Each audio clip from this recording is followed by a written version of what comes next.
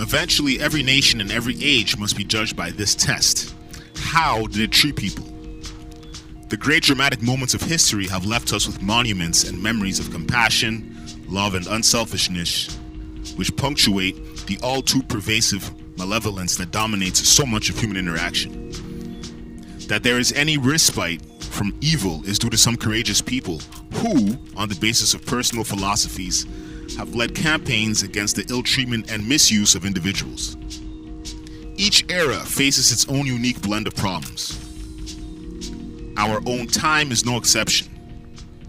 Those who regard individuals as expendable raw material to be molded, exploited, and then discarded do battle on many fronts with those who see each person as unique and special, worthwhile, and irreplaceable. There are choices to be made in every age, and who we are depends on the choices we make. What will our choices be? What boundaries will we uphold to make it possible for people to say with certainty that moral atrocities are evil? Which side will we be on? Acceptance of a share, still more the willing acceptance of more than our full share in the tragedy of life, is positive. It has about it something vitalizing. Those who meet pain clear-eyed and with a positive and active acceptance, who quote-unquote face the music, as the slang phrase has it, those who are not only ready to do their bit, but to share their bit in the world's sorrow, make a great discovery. They find not only that they are enabled to bear their sorrow in a way which hurts less, for that which hurts most in the bearing is that which is most resented. What is most freely accepted hurts least. But that they achieve an enrichment and a growth in personality which makes them centers of influence and light, in ways of which they never suspected the possibility. Few things can so inspire and recreate the human heart as a spectacle of crushing misfortune cheerfully and heroically borne. And the unconscious influence which those exert is far greater than they or others comprehend.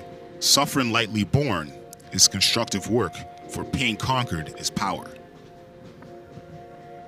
MLK. Create a noble mission around which everyone can rally. Set a precise timetable for action. Conduct a whirlwind campaign of meetings to mobilize every key person and group behind your movement. Put the horse before the cart. Clearly state your goals and remember that the simplest approach will prove to be the most effective. In setting your goals, don't aim too low, but set something that is achievable. Sweeping grandiose goals do not change with time. On the other hand, specific and detailed goals must change as circumstances change. Be prepared for a long struggle. Begin modestly. When you have the time, respond to unjust criticism. Upon conclusion of a settlement, go out of your way to praise all sides. Action is not in itself a virtue. Its goals and its forms determine its value. The best way to solve any problem is to remove the cause. Organize your strength in terms of economic and political power. More MLK. In your public addresses, speak in simple common language as if you were engaged in a conversation. Speaking in the shared language of the community helps establish common ground with your audience. Relate stories of individual acts of sacrifice and courage by people in the organization. Make extensive use of metaphors, similes, and metaphorical imagery. Apply subtle devices such as rhythm, cadence, alliteration, and anaphora that enhance the overall impact of a speech. Remember that repetition of words and phrases works on the mind of the listener, making your theme and words more memorable. Always speak about the hopes and aspirations of the people in your organization with sincerity, seriousness, and simplicity. In your oratory, take your cause to a higher level.